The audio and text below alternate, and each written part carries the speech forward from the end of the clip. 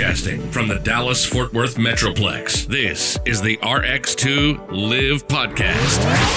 A weekly podcast about the people, technology, products, and services that are positively impacting healthcare in the Dallas-Fort Worth area. Hear interviews with special guests and healthcare news from around the world.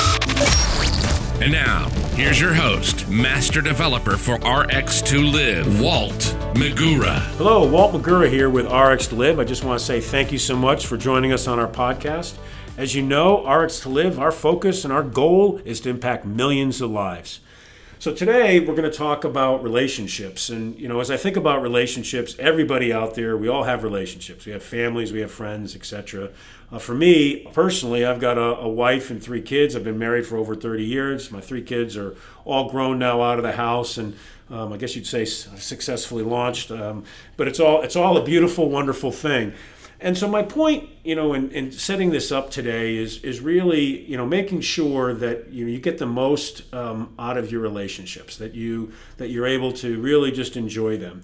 And so I was doing some reading this morning, and I came across a very interesting quote.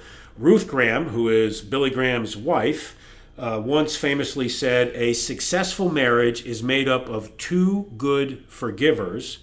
Good conflicts will arise in your marriage. You will have disagreement and forgive. The objective is not to win, it is to resolve. If you go in it to win it, you'll lose even if you win."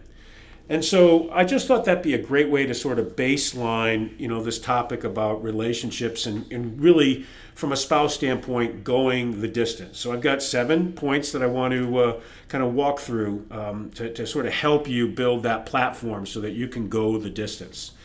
For me, personally, I like to laugh. And so point number 1 is learn to laugh together.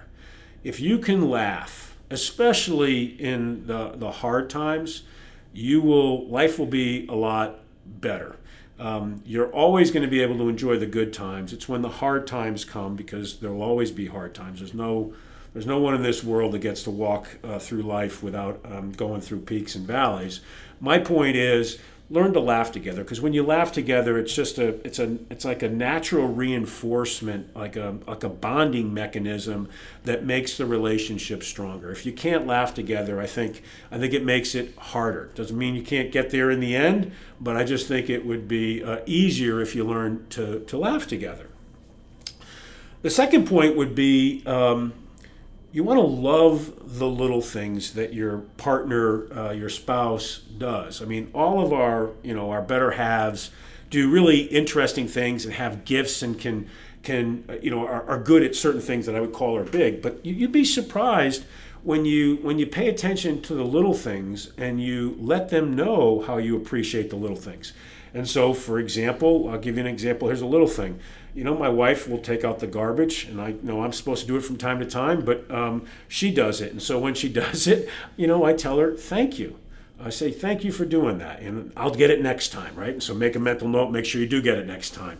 But the point is, love the little things, because it's the little things that when you build that appreciation of the little things, that when you run into those tough times, you've got that strengthening, that bond that allows you, from a relationship standpoint, to withstand the pressures that you're going through. So remember to love the little things. The third thing I would tell you is listen, and maybe this is more for, I would say, guys, and I don't want to be sexist here or whatever, but I can tell you from my perspective, I've been accused of this, which is selectively listening. Be a good, active listener. When you're, especially in times of stress or times of difficulty, because people are going to want to express the challenges, the feelings, the emotions they have, and if you are not an active listener, you'll miss some cues and some points that will create problems for you down the road. So I would just tell you that when your spouse or your significant other, whatever that is, when they're talking to you, not just in a time of stress or difficulty, but whenever, be an active listener. Because when you're an active listener, when people know that you're listening, that means that you care. That's a subtle way of saying I care. When you speak, I pay attention because I care about you.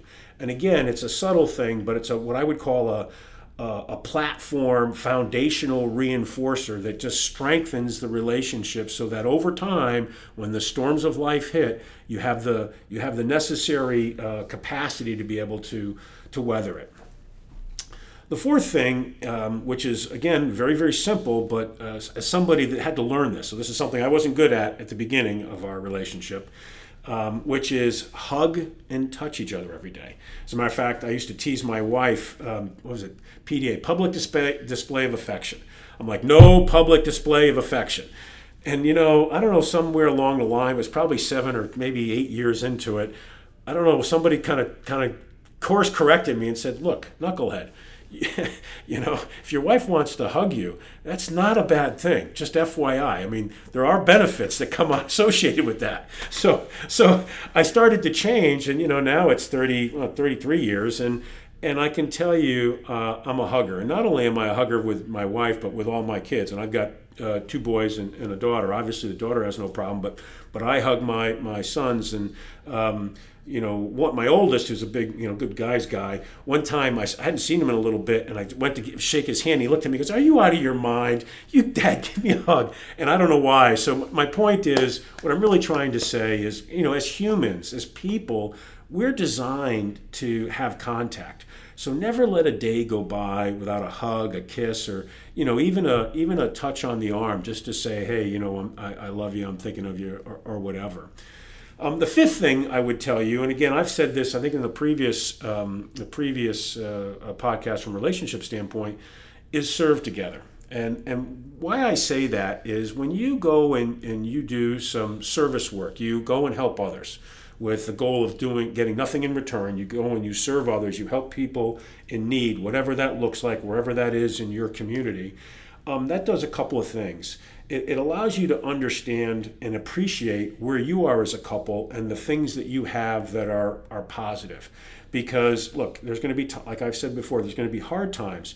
And so when you see that, your life, even despite some of the hard times, may not be that bad, you appreciate it. When you serve others, it creates, it's another way of creating this bond together where you appreciate helping other people, because if you can serve other people, you can certainly serve your spouse or your significant other. And it's that foundational strengthening that I think about that just makes a big difference over time. So I would encourage you to do it. You don't have to do it, every week or every month, but if you do it a couple times a year, maybe at Christmas time, maybe at Thanksgiving or 4th of July, whatever it is, feed the homeless, whatever it is, go and do that. Plus, the other thing is, if you are parents, and I've done it with my kids, if you take your kids and your wife and you go and serve, it sets an example. And I think, if you just think about the world and how crazy it is and all the, how divided we could be sometimes, I think if we did more of that, there'd be less of it. It would be to everybody's benefit. So point 5 is serve together. The sixth thing is don't sweat the little things. So, I was talking earlier about kind of look at the little things and love them, but don't sweat the little things in the sense that there are going to be little things that make you nuts about your better half. I'm not going to tell you what makes me nuts about my wife because she's fantastic and perfect, and I don't want to go on record of making any kind of comments. But my point is, over time, you start to appreciate the fact that the little things that may make you crazy aren't done maliciously. They're done out of habit. And so we all have habits, maybe the way we brush our teeth, maybe the fact that, you don't leave the toilet seat down, whatever it is. The reality is that it's not done maliciously. It's just kind of this thoughtless thing. And so when you start to think about it that way, those little things won't bother you, and it'll take a little tension off of the relationship, and it'll again, back to that platform, it'll make it a stronger platform so that when you have a really difficult time, a death in the family or someone's super sick or you lost a job or whatever it is, the foundation is strong and it can weather that pressure. So let me just summarize, and I'll go to number 7, which would probably be a surprise. If you're following me, it better not be. But the first one is laugh together. The second is remember to love the little things. The third is listen actively. That's probably more geared towards men than it is to ladies, but for everybody, just listen. Hug and touch each other is number 4 every day. Remember, if you can, periodically to serve together, number 5. Number 6, don't sweat the little things. Don't let the little things make you crazy. And number 7, which I'm going to be just consistent, I think, in all the talks I have here on this platform, is be thankful, right? Be thankful for them. Tell them that you're thankful, and thank them every day. Because, as I've said before, and I'll continue to say, tomorrow's not guaranteed. You don't know what it's going to bring, and so just be very, very, very thankful. So just want to say thank you for listening. I really appreciate you joining me on the podcast today. As I said before, RX to Live, our goal is to positively impact millions of lives. If you want, connect with me on Facebook at RX to Live DFW, or if you want to connect with me on LinkedIn, it's Walt Megura. So thanks a lot for joining me, and we'll see you next time. Thanks for listening to the RX2 Live podcast. RX2 Live podcast. If you like what you just heard, we hope you'll pass along our web address. It's rx2live-dfw.com. Pass it along to your friends and colleagues. And please leave us a positive review on iTunes. Be sure to check out our archive section on our website for previous podcasts. Check us out on Facebook and YouTube at RX2 Live DFW. This has been a Walt Megura production. Join us next time for another edition of the RX2 Live podcast.